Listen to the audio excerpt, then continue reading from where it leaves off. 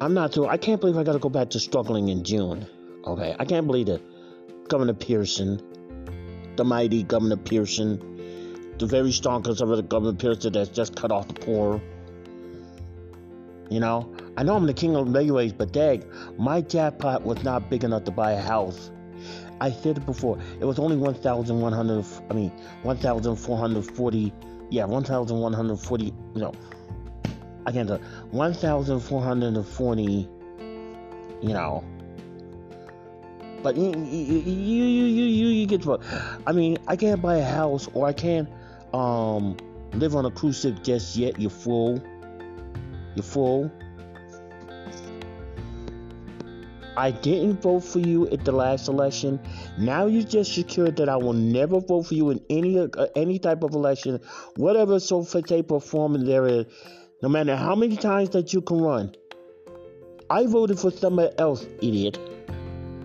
I knew I never liked you. I knew I never liked you. I knew I never liked you. Wow, Governor, my jackpot wasn't that bad to buy a house in St. Louis, Missouri.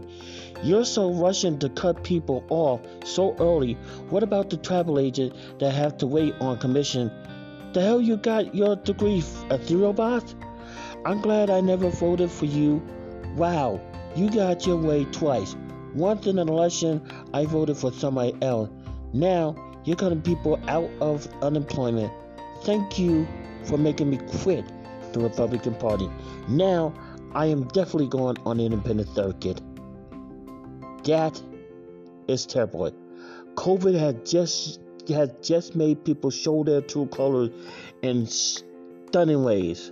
I'm kind of glad I'm in Vegas so I can get my confidence back, you know, and everything like that. I mean, my land. I mean, this is a joke. I got to struggle next month again. How do you like that? I can't even stay at the hotel at Podcast Movement, the same hotel that I want to stay at Podcast Movement now, because what he just did not going to make it easier for me to stay at the same hotel now. So now I got to go back and forth at the downtown hotel, downtown Nashville. I canceled all the reservations that I had because it was a separate reservation.